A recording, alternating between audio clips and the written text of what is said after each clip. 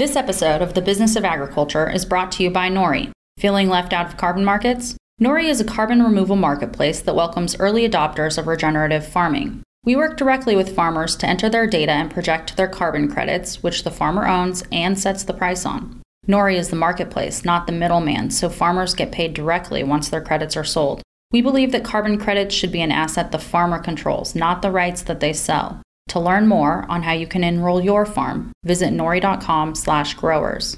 And if you are a company looking to get involved with carbon markets, reach out to hello@nori.com. Nori, a carbon marketplace for early adopters. Visit nori.com/growers.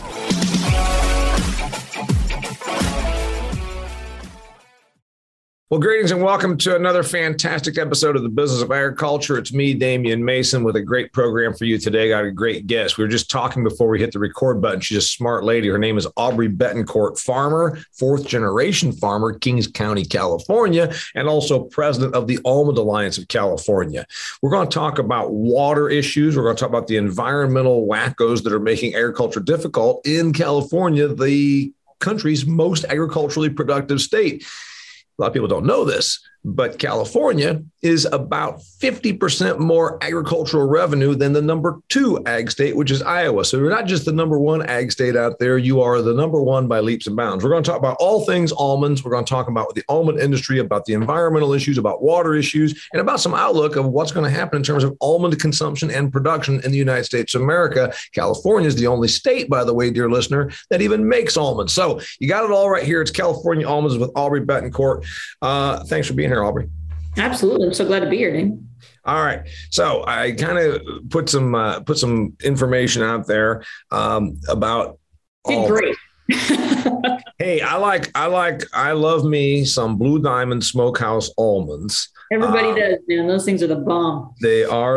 And I even have them in my briefcase so that if I'm running through an airport and I don't get to eat before I hop on a plane, I at least can have some almonds on the way. Although I mispronounced that, obviously, because anybody that's ever worked with the almond producers knows that the almond producers don't call them almonds. What do they call them, Aubrey? Well, there's this interesting geographic differentiation. Somewhere north of Merced, California, they like to say almond. Not sure why. I say almond because I grew up south of there. I don't discriminate. Just keep growing the nuts and be the best in the world at it. So however you want to say it, almond, almond, you keep eating them, we keep growing them. That's how it works. They told me when I did a speech at one of those California ag events years ago, and the guy said, I grow almonds. And I said, I'm not sure what that is. And then finally someone pulled me aside and said, he's trying to say almonds. And I said, he got speech impediment? No, they just call them almonds. And I said, why? And finally I said, hey, dude, why do you call them almonds? He says, don't you know when we process them, we beat the L out of them. All right. So talk to us. Almonds are a tree product or a tree nut. They're related to a peach. I love eating them. I have been to California, but for my listeners, which are a broad spectrum of agriculture, tell us about before we get into the legislative and the outlook and all that, just give us a little background on almond production. Yeah, well, so almonds in California, as you already mentioned, we produce 80% of the world's production of almonds, 90% of the United States production of almonds. So it is a unique and small community that has this amazing global footprint. It's about 7,600 farmers. Employs about 110,000 people between on-farm all the way up through the hulling and shelling and processing of that product, and our handlers who are our brokers. And so I'm just always amazed at the sophistication and the progressive nature of this community. I thought, Aubrey, that when I spoke to the Almond Alliance of California 5 years ago at your your annual conference, and I learned a lot, being there with them and talking to the producers. I thought that California produced 100% of the United States almond crop and 80% of the globes. You said we do produce 80% of the globes, but not all of the almonds in the United States come from California. Is there like one other state that has a few trees? California is the only state that is commercially producing almonds right now. We're seeing some folks trying to get, almond, and we're going to get into this, but almonds are going to chase resources to grow, right? So we're looking at a little bit of experimentation in other parts of the West, Idaho, New Mexico, Arizona. But really, it's your Marconas coming out of Spain. It's just a few of the alternative products. We do grow Marconas in California, but Spain has always kind of had a market for that. And what's a Marcona?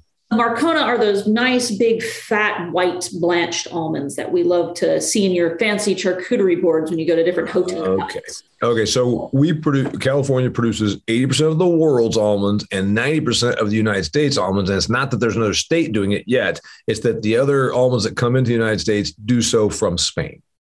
And so the only other global, if you will, competition, I don't call them that just yet, but it's Australia and Spain are kind of the two growing and emerging markets, which makes a lot of sense when you consider that the largest demand globally for us, which is 70% of the almonds grown are actually exported out of California. It's India and the Pacific Rim, and Germany, interestingly enough, is also a very large consumer of almonds. And so you're starting to see some emerging markets. Whether or not Spain and Australia can grow on the scale that we do, or have the diversity that we do, or have the standards that we do, yet to be seen. The European market likes to hold itself to some very high standards that can be very restrictive. And Australia has just as many water problems as we do in California. So, they are emerging markets. But I don't see California almonds or American almonds not being dominant on the global stage. So if you grab Australia and Spain, you pretty much have all the global production between California and those two countries? Yes. Okay. So climatologically, you've got to have I can't grow these at my farm in Indiana, right? No, probably not.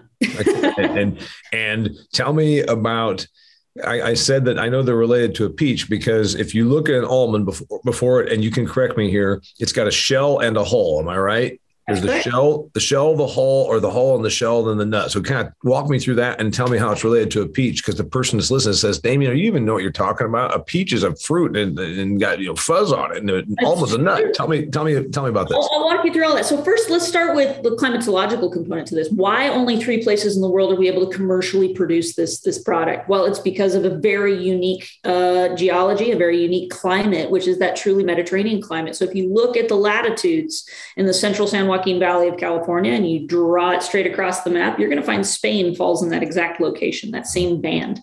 So you're looking at a very unique climate. And then you jump to the southern hemisphere, you have a very similar situation, almost identical, mirrored on the southern hemisphere with Australia in that regard. So you're looking for that very unique Mediterranean climate. You add then the soil components of California and the Great San Joaquin Valley, which runs about 800 miles long, 50 miles wide, has this amazing soil content, this loamy soil that was created by glacial runoff over millennia that created, Yosemite then fell down and created this amazing valley. It has great mineral content. The soils are wonderful, has a great aquifer for water as well. So you have California as this one of only a handful of Mediterranean climates around the world that you can actually generate an economic revenue off of, which is why California is also the largest agricultural economy in the United States.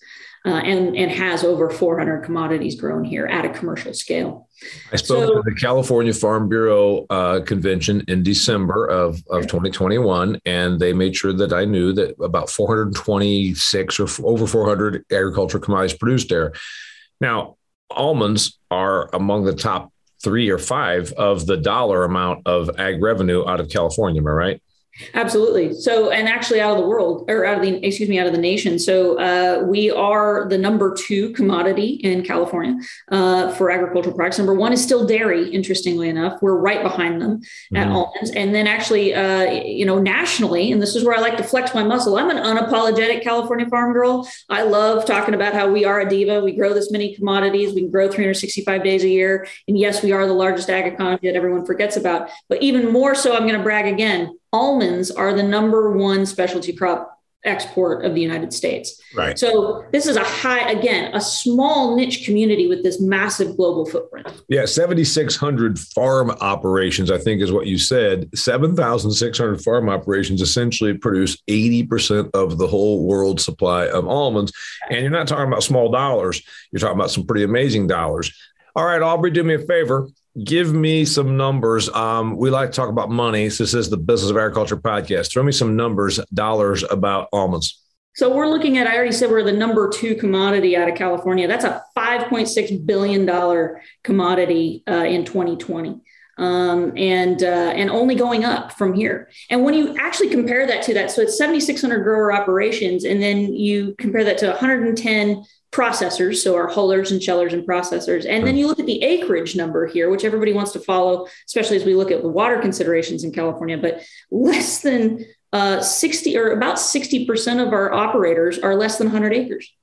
So that's the biggie right there, because it's a lot of money per tree. Yes. But they're not huge I mean, I'm out here in Indiana, corn and soybean acres where, if my neighbor buddy farms 1,000 acres, it's a part-time job, and you're talking about almonds, 100 acres is the average producer has 100 or less acres of trees, right? Yep, absolutely. So it's about 60% of our growers are about 100 acres or less, myself included. How many trees? Yeah, you and your family have an operation. You've got employees. You do some custom work, you said, for some neighboring dairy operations. How many trees are on an acre of almond plantation? I assume that when they're little, then they get bigger, but I don't know. What's a tree per acre almond plantation look like?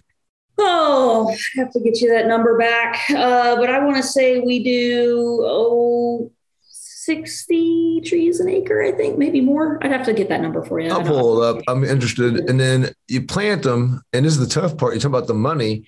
Oh, yeah. I remember speaking with an almond guy and I said, when do you actually get a viable return? It ain't like planting soybeans where you put them in March, April, May, and then you harvest them in September, October, November. You put a tree in the ground. When do you get a first commercially viable harvest of nuts? About year 3. So, I mean, you're looking at the permanent crop structure in California, right? So you've seen this shift into permanent crops from row crops as water has become more scarce, and you're looking for a number of reasons. It's climate in addition to water management around the state and regulation. So as water has become less reliable, you're looking for what's going to get you the highest rate of return on the lowest amount of water.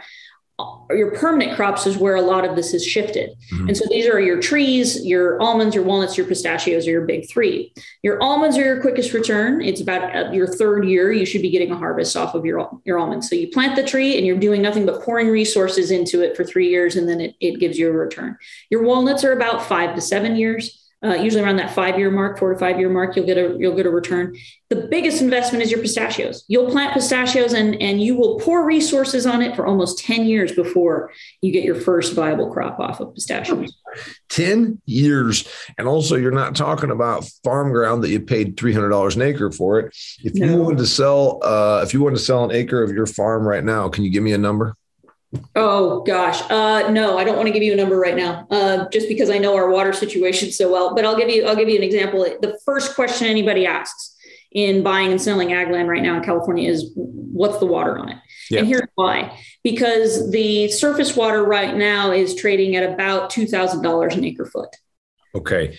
So let's talk about an acre foot. And for comparison, that location for $2,000 an acre foot water normally is about $300 an acre foot. Okay. So you just told me you used the number $2,000 and then you said it was $300. How rapidly did it go from 300 to 2,000? The moment it went to a 0% allocation. So we have a very interesting water situation in California. One of the reasons it became the great agricultural economy that it did, and it became the 5th largest global economy that it did in less than 100 years, is because we developed a water supply system that captures rain and snow as it melts off in this Mediterranean climate. So our winter is when we get all of our moisture. It comes between October and April. Yep. And then we don't get summer rain. We don't get, unlike parts of the country where you're used to getting rain all year and it doesn't rain for 2 weeks and you declare a drought in Texas. That's not how that works here. We don't get rain for most of our summers. So the system of dams and canals was designed to capture this rain and snow, protect from flood damage, and control and deliver that water 365 days a year. That water is distributed every year through what's called an allocation. We have both a state project, which is operated by the state government of California, and we have a federal project, which is operated by the federal government of California. In some places, they share infrastructure. So there's certain reservoirs where both the state and the federal government store water in it. But they move this water through the state. So 2/3 of the rain and snow is in the northern third of the state, and 2/3 of the population and economy and farm ground is in the southern 2/3 of the state. So the entire system is predicated on grabbing that water in the north and delivering it down to the south, storing it and delivering it down to the south.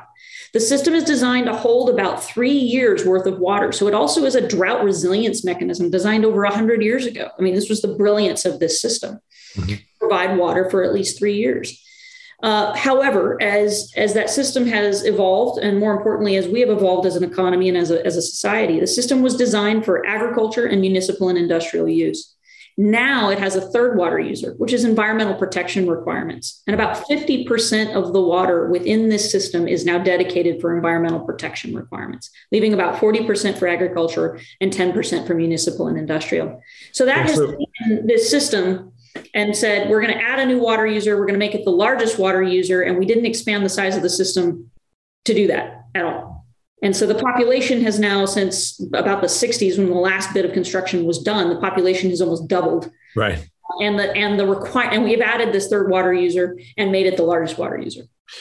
So this is a real challenge. This is one of the main things we want to get to, is that you're being starved. I had a guest on this very podcast about a year ago, and we talked about money and we talked about numbers. And again, this is interesting. You went right to water when I asked you about dollars per acre, because what this guy told me, that he's with Ag America Lending, and he said, and this is anecdotal, I guess, from him, you tell me that we've seen land in California that maybe went from $25,000 or $30,000 an acre to 10 or less because of water restrictions. So is that really happening, where we're seeing an erosion in property value because of just the water lack of availability?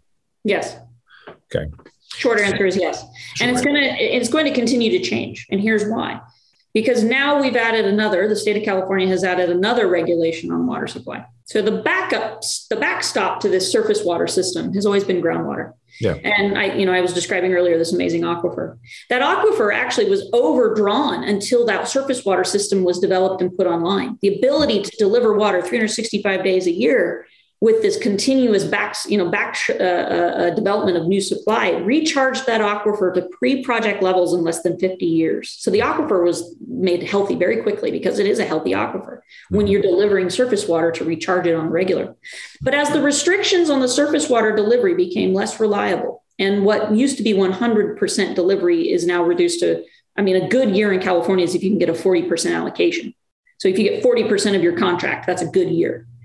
That has been happening for 40% of what you thought you should have gotten. Yes, that is now almost considered normal. That would be a great year for us. So like you're talking, this is historic. So in other words, the Aubrey Betancourt farm in Kings County, you 20 years ago were allocated this many acre feet, or this, 6 inches foot, or whatever the hell the thing is, 6 acre inches, whatever the thing, you were allocated a certain amount. And that was the way it was historically. And now, because they just, the government said, well, you know what, you're not going to get that now. And so who decides this? So it's decided in two places. You have, like I told you, you have this kind of joint system. And the system has to adhere to federal environmental protection as well as state environmental protection.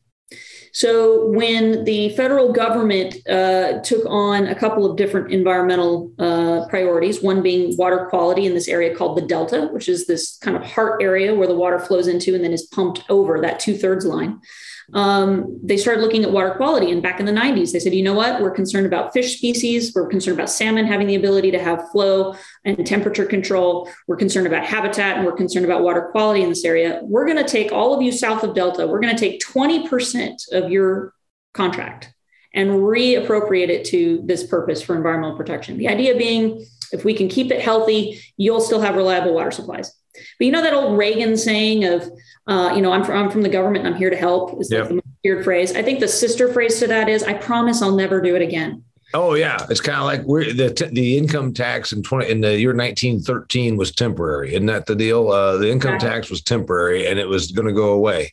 How's that working out? Exactly. So that starting at 20% is now 50% or more, depending on the year. And it's large part in due to environmental requirements based on biological opinions, looking at a number of species that live in the Delta or are dependent on the Delta. It includes salmon, steelhead, so your migrating species. It also includes something that everybody seems to know about, which is the Delta smelt. The smelt. Which is this indicator minnow. They call it the indicator species, basically meaning if it's doing well, the health of the Delta is doing well. And so over the course of time, the Fish and Wildlife Service, U.S. Fish and Wildlife Service, and National Marine Fisheries determined that the only way to protect those species was to push fresh water out to the ocean and not pump it into the storage capacity and delivery throughout the rest of the state. And so that was instantly taken to court in a number of cases because under its first iteration in 2008, 2009, it basically said under both biological opinions that 2/3 of the state of California, its farmers particularly, would only receive 1 month of their contract. They would only be allowed to move water and store water 1 month out of the year. Mm-hmm. So that was taken to court, and it was determined that those needed to be looked at again. It took them 10 years, took the federal government 10 years to do a new analysis. It left the system under what was called agency discretion, meaning the fish agencies would look at what was going on in the environment and then inform the operators, my engineers, my water wielders of the Bureau of Reclamation, which is our federal entity, and the Department of Water Resources, which is our state entity. And so the environmental agencies would tell the engineering agencies, hey, here's what we see going on. You can turn up pumping or you can turn it back down, depending on what was going on with species and water quality at the time. And so it left it in this system that was designed for certainty, the system that was designed to backstop and provide certainty and protection and created this amazing economy and this amazing world was thrown into complete uncertainty and has been thrown into complete variability. And so it is what has been the driving factor of what is, if you want to know the quickest way to change behavior, the quickest way to change a society, affect their water supply, and they will change their behavior almost instantly. Mm-hmm. A great example of that is I can take you to water districts and regions of California that the moment that first 20% was taken in 1992, you saw within 5 years a 70% investment in alternative irrigation, such as drip and micro sprinklers. Mm-hmm. Well, that's all good. Ultimately, just had an episode here where we talked about a company called Supplant, and they're all about reduction of using technology. Mm-hmm. I mean, and high tech stuff with then improving irrigation systems to use less water. Ultimately, that's all good, yep. But deprivation of water means a lot of people lost their livelihood, lost their entire net worth. I mean, you probably can give me examples of someone that truly their land is worth 1/4 of what it was because now they have no water. Yeah, that's absolutely true. And we're seeing it in real time, especially now that groundwater regulations are starting to come online. So what happened is as the surface water became less reliable, everybody started turning their wells on again, and it started putting too much pressure on the aquifer because it wasn't being recharged the way it normally would. And interestingly enough, California doesn't actually acknowledge groundwater recharge as a beneficial use of surface water. So it's mind-boggling how out of date not only the physical infrastructure is, but the rules and policies that we use to regulate it and to operate it.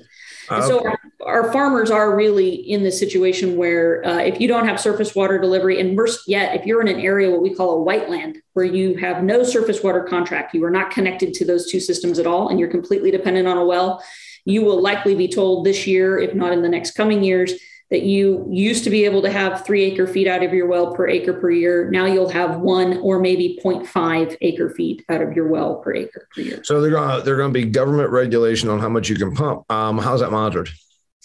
Reporting through what are called groundwater sustainable agencies. These are newly created government entities that we created more government. We created more government to give you the illusion of local control. And so that is monitored and reported, batched, and then reported to the state. And you have until 2040 to these agencies are developing plans. The plans have to be pre-approved by the state government. If they are approved, then the agencies have until 2040. And then depending on where you are, you have a couple of other deadlines to get into compliance or to be meeting your plan. And if you are not, the state will step in, adjudicate your basin, and take over. And so this goes directly to your question from your lender friend. First thing you're looking at is, what's the water supply? Mm-hmm. And quite frankly, I know certain banks and lenders as far back as 2 years ago, 3 years ago, they would not give a loan to a landowner in California unless they proved 2 sources of water on their property. Yeah, because obviously the asset just has so much less value. It's so amazingly productive for all the climatological and agronomic reasons we've already said. But if you can't turn the flow on, your asset is. Question for you. You're a smart lady, and I've been around the block a couple of times, and I've gotten more this way. I always kind of understood it, but I've understood it more in the last 10 years. I explained to everybody, follow the money, especially with political issues. Follow the money. Is it that environmental groups pay politicians, donate to politicians to force this to happen? Or do you think the politicians, honest to God, are this environmental themselves that they're not even doing it for the money? Or, and I've hypothesized this, if I'm a developer and I want to put a bunch of homes outside of Fresno, I can pay $50,000 an acre for those acres to put homes on them. But if I can bleed them out of water, all of a sudden I can pick up that ground for $10,000 an acre and turn it into homes. Is there a situation where politicians and developers are working together with environmental groups to get this all? I mean, I know it sounds a little conspiracy-ish, but it is California after all. It could be a combination of all three. First of all, I think one thing to keep in mind is I forget what the statistic is exactly, but I want to say 75% of the state's population lives between San Francisco and Los Angeles. They're completely coastal. And it is a completely urbanized environment. So I think I would draw back to the urban-rural divide, which we see this nationwide. It's not right. So I think you have that problem. You have an agricultural economy and community that is this giant powerhouse, and yet it's 1.5% of the nation's population. There is no relationship with our consumer anymore, almost. And the relationship that we have is completely through our food companies, which isn't a bad thing. And I actually think I'm a little hopeful with some of the trends towards wanting transparency and understanding and accessibility, but we have definitely lost that connection and lost that idea that the farmer is of value, not just this romantic idea, but that the farmer is of value, and as such, the inputs needed for the farmer are of value, and we have somehow detached from this concept. And so we somehow have forgotten it takes water to grow things. It takes fertilizer to do things. It takes land to do things. It doesn't mean that we can't change cultural practices and become the best. And quite frankly, Californians are the best in the world, in my opinion, in terms of utilizing the resource in a economically and environmentally beneficial way, an environmentally conscious way. And we have figured out how to, especially in the almond sector, we have figured out how to monetize that and figured out how that has become a premium for who and what we are and how we develop. And we can still become the large powerhouse that we are, still doing these practices. That being said, to your point on the political aspect of this, you have the rural urban divide. I think that's one part of it. I think we have this loss of, and I don't have all the answers. This is something that I'm sure you and you're speaking and this audience thinks about all the time, which is, losing this connection with our consumer and the value of agriculture in our society. I think it comes back to, like you said, follow the money and follow the votes. The urbans this is why going to a direct election would be dangerous. You only need to win 8 cities. Yeah, right. Yeah. Right? I mean, that's really what it comes down to in my mind. And so the enviros, environmental community, you have some that are very progressive and they're very ideological, and we have sacrificed our well-being and our public safety and security on that altar. Well, Aubrey, people are going to think that we're getting political, or the worse shit that we sound like we're right wingers. But there are a few things when people accuse me of that. I said, okay, there is no denying that San Francisco and Los Angeles are blue, and environmental groups appeal to the left. And those are the organizations, period, bar none, that push for regulatory environments that are not only harmful sometimes to ag or cost a little bit of money, downright put us out of business. I mean, and so it's not getting political. It's the reality of what we are facing. Well, nobody's ever said, "Oh, I'm from San Francisco and I'm a small government conservative and I want to be out here farming more, give them all the water, the hell with the smell." That's just not what's going to happen. The other side to this is there are good conservation and environmental organizations that do see valuable in working lands and the flexibility of this land. And really, if there's anything I can come back to is this: I am not anti-sustainability. I want to see my groundwater and aquifer update. What has infuriated me about what's gone on with the smelt and with the salmon is that we have poured trillions of gallons of water after these unbelievable amounts of water after these species, and they have continued to decline. If we are failing, then what we are doing is not sustainable. Okay. Right. Economic viability to achieve an environmental outcome is how I look at sustainability. And if we continue to fail the species, in addition to failing our economy and our communities, not only just our communities of farmers, but our communities of color, our rural and disadvantaged communities that we are out here trying to protect and trying to help, we're failing across the board. And so there are communities and environmental organizations and social organizations in parts of California who are saying we need a reliable water supply restored and we need balance restored. And it's really sad to me that they are not allowed to have a voice at the table as well as they could. And we are going to need to come back to balance, because the balance of our economy, in addition to protecting to our environment, has to come into balance. I want to think about this for a second. We in ag, we do a lot of preaching to each other and telling each other how good we are. And I get some pretty good applause that I can get on media and I can talk to a broader customer base about what you're talking about. And I was on some media here a week or so ago. I think you said you saw the clip, and I was speaking specifically to the consumer because I already got the ag people and me, we understand one another, but I talked about some shortages. Yeah. There is hope that what's happened between the COVID disruptions and which are government imposed and didn't disrupt it, just damn near disjointed supply chains, and then followed by this Ukraine-Russia situation. I have an optimism that I have not had in a long time that finally our consumer might act. When I'm getting interviewed by Cheddar News to talk about wheat issues and what is going to impact the consumer at the grocery store, and I can tell them exactly what's happening, the consumer the last couple of years, maybe, and now the last month or two, is seeing this and saying, oh, crap. I just always took this for granted. I never even thought about the fact that I'd show up and there wouldn't be any almonds. Mm-hmm. And so we might be in a good situation there, Aubrey. What's your perspective? Yeah, I think the American public and our consumer is finally knowing what it's like to be a farmer, where the thing that you want and you need and the thing you need to do, the thing that you do, is not available to you. Mm-hmm. And it's not just the fun of, hey, I love the memes too of where's my item, my tracking number, and it points to a boat off of Long Beach. I loved those memes. That was great. But this has now transcended that. Where this idea of, just the basic needs at the grocery store are not available to me. The basic needs to do my business, whether it's fuel to drive to work, is not available to me, is now untenable from a financial standpoint. It is not sustainable for me.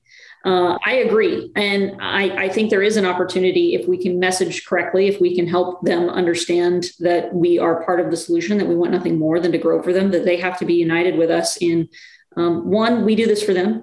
And two, we need them to help us find the resources we need to do this too. You had a problem that has nothing to do with the water issue. That's a big one, or government. You had a weather problem. 2-3 weeks ago, someone told me that we were going to have a big crop loss. And we've already got issues with supply chain. We've got wheat not coming out of the Black Sea area. We got consumers that are starting to say, holy crap, is there going to be a food shortage, which there actually will be, less in the United States than other places. Or we're going to have an almond shortage because of weather. So this year we did have a pretty extreme freeze event, and it hit right in the middle of bloom, which is the most important part for us. That's when our little nutlets get started. And so when those things burn, it's pretty rough. So looking at the state, we did pretty well in the southern part of the valley. Didn't quite have the freeze hours that we did in the Sacramento and northern areas. And so we are experiencing some pretty severe damage up there. We'll have a better assessment of that damage here when we have what's called the drought. So once everything falls and our leaves come on, we'll know a little bit what that was. But I am predicting a disaster order being declared very shortly. So what's a disaster look like in terms of the actual result? Does it mean that we have, if California is making 80% of the globe's almonds, did we lose 1/4 of our production? I know you can't say this too soon. Yeah. We did lose almonds, is what I'm hearing. Lost almonds. Yeah. No. Look, I'll give you examples. I immediately contacted all of the counties. I immediately contacted growers in all of those counties and said, give me your numbers of what you see is burned. And anyone in the Sacramento area lost anywhere from 80 to 100% of the samples they pulled. So I'm looking at a total wipeout in certain areas. Yes. Okay. So we're looking at a total wipeout in areas north. And so it could end up being 25 to 50% less almonds.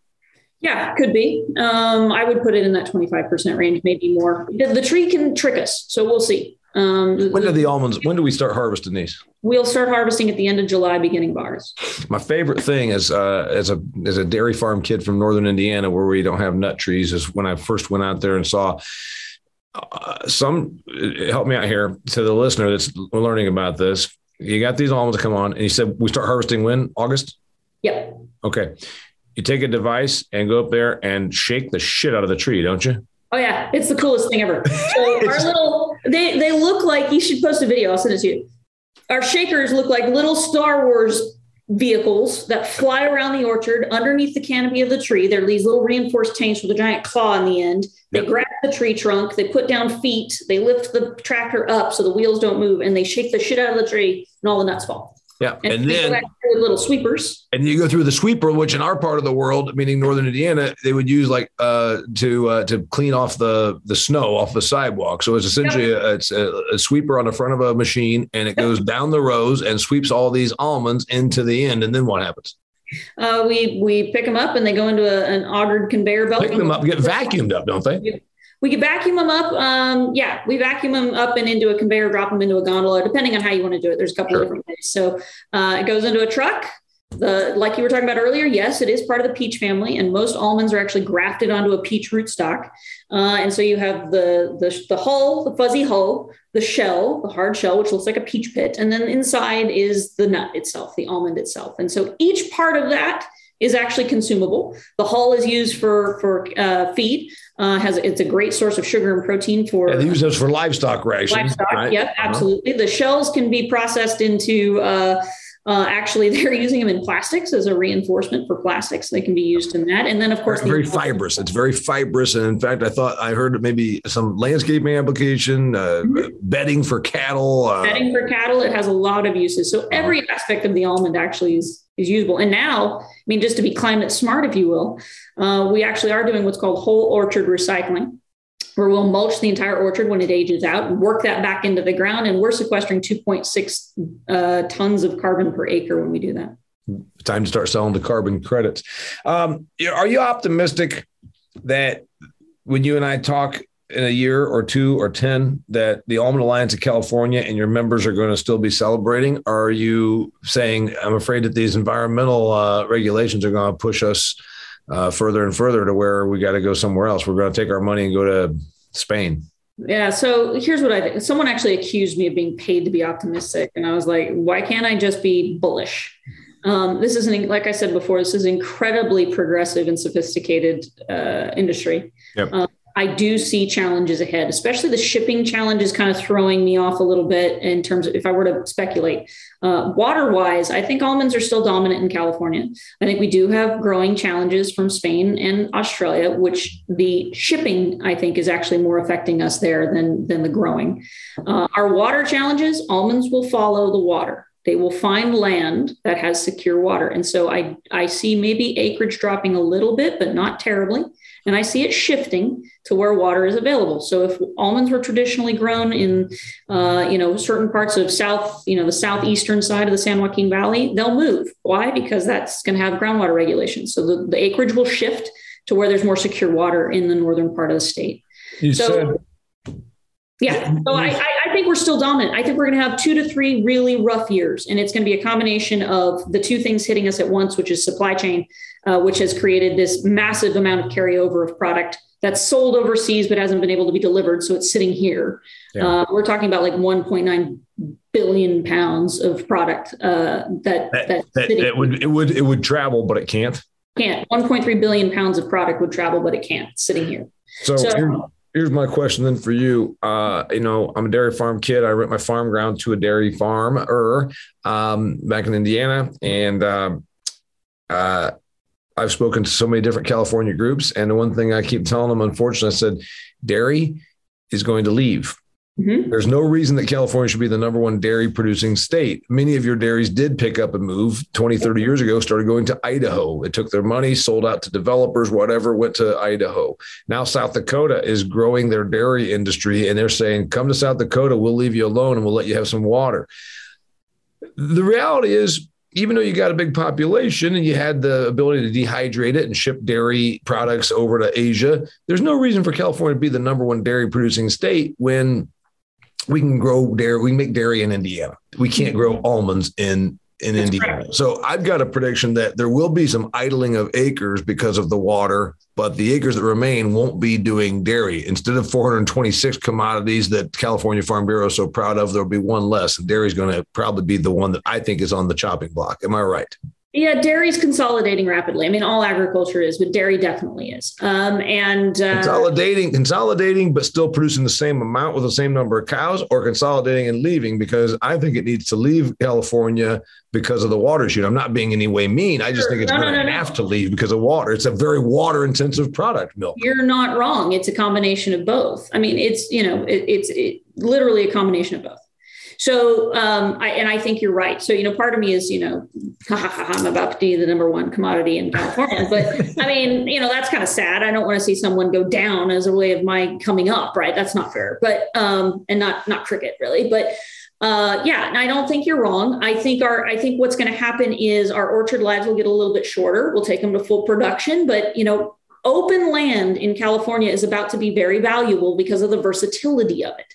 What's going to happen is you won't farm 1,000 acres. You're going to farm 800 acres and leave 200 fallow to meet your groundwater requirements. So you're going to shift the water that you would have put on a row crop so to keep your trees alive, depending on the year or whatever may be going on. Open ground becomes very valuable because of its flexibility. As a permanent crop, that becomes a concern, right? So how does this affect the permanent crop side? I think you're going to see, because of the economics of it, it's going to be about balancing your portfolio between permanent crops and open ground to give you the flexibility to have the water on your property or in your accounting to be able to keep the trees viable for as long as you can, bring them to full production, and then looking for those alternatives to reimagining our assets, both from the ground itself and the resources that it provides. I actually think there's going to be awesome opportunity for conservation and habitat. And this idea that fallowing does not have to be permanent. There's this prediction that California is going to fallow another 1.5 to 2 million acres as a result of groundwater regulation. We've already permanently fallowed about 1 million acres since 1992 when our surface water started being reduced. Right. So those acres, and we think of fallow, we think, okay, it's going to lay there fallow for a year and then we're going to gain the moisture. Like in the Pacific Northwest, they'll let ground sit to gain moisture and then plant a crop every other year. Right. You're talking about this stuff's been sitting there for 30 years. What happens? It grows up in sagebrush and then all of a sudden it's for jackrabbits. What happens? Yeah, it could do that. There's definitely a push for rewilding landscape. The irony of which is let's build a wetland on something that didn't have water, which is why we're not farming it. Not the problem. But this is a literal conversation we're having. But that doesn't, I don't want to poo-poo it too much. I think what's going to happen is, yes, we are going to see acreage taken out of production as a result of increased regulation. And we know that'll happen. But does it have to be permanently retired? I don't think so. I think this goes back to the sustainability goals that we set for ourselves. And if we can actually bring them into something that is achievable and economically viable, then you absolutely need farmers in order to achieve the environmental goals we're trying to achieve the habitat goals we're trying to achieve, to achieve the efficiency we're trying to achieve. Right. And I'll tell you, some of my urban members and partners actually do understand that. And they understand that we have to have land that's working, land that's flexible, and people that know how to do it. So here's my message. If you're out there and you're part of the environmental community and you want to see these changes and you want to see a more sustainably grown food supply, a sustainable management of our environment, then you absolutely need the farmer to achieve it, because you in a city are limited with what you can and cannot do with the resources available to you. So yes, are we going to see land go out of production in California? Yes. I don't believe it has to be permanent. I think we can have this idea that fallowing becomes a crop in our rotation, and we can create a really amazing, achieve some of these goals that we've been setting out to achieve. And I think the sooner the farmer can achieve these goals, as opposed to someone handing it to them and regulating them into it, the sooner we turn the dynamics around. And I'd like to see us in that position always. Her name's Aubrey Betancourt. She's a fourth generation farmer. Kings County, which is, I think, is that one of the three bigs? Remember the old thing about California agriculture? 3 counties. There are 3 counties in California. Of course, they're massively big. They're like the size of Maryland or something. But there are 3 counties that each sell more agricultural revenue each year than like 25 states. It's remarkable. Is Kings one of them? I know it's Fresno, of course, and Tulare. And then is Kings or Kern or one of the other? Oh, interesting. So Kings is huddled by Fresno to the north and Tulare to the east. And then I believe it bounces between Kern to the south of us and San Joaquin to the north of us. Got it. Anyway, her name's Aubrey Betancourt. Aubrey at almondalliance.org. Aubrey at almondalliance.org. If you want to learn more about almonds, they go to almondalliance.org. Is that presumably where they go? Yep. It's a great industry. She's a smart gal, and she came on here to tell us all about the issues they are facing. If you're not in California, you're listening to this, you probably can just say, damn, I'm glad we got water. Also, I want to remind you that I'm doing some really good work with Extreme Ag. So if you're a farmer, want to up your game, or you want to know what some of America's more progressive, success-minded, yield record-setting farmers are doing and some trials with great products, go to Extreme Ag. That's X, no E on the front of it, extremeag.farm, and check out all the great work I'm doing with the guys over there at Extreme Ag, creating content. Every 4 days, we're dropping new videos. It's really cool stuff, and it's free. So go to extremeag.farm and check that out. Aubrey, thanks a lot for being here. Appreciate your last thoughts. Anything you guys say on the way out the door? Eat more almonds, right? Eat more almonds, always. Love it. Storable protein, please do. And you know what? I actually am, despite all of the challenges, I think we can rise to meet them. If we as an agricultural community in the United States and in California can lean into these and solve these problems before someone decides to regulate us into it, we will not only achieve the goals we're trying to achieve, but we will reimagine the agricultural economy. And I really hope we can have a renaissance of that 1.5% that's feeding the rest. I think we're a beautiful and wonderful dynamic community, and we definitely can lead. I'm with you. And I got to tell you on the way out the door here, I don't know what the pounds of almonds consumed per American is, but I'm probably a little above average. I love smokehouse almonds with a cold Coors Banquet.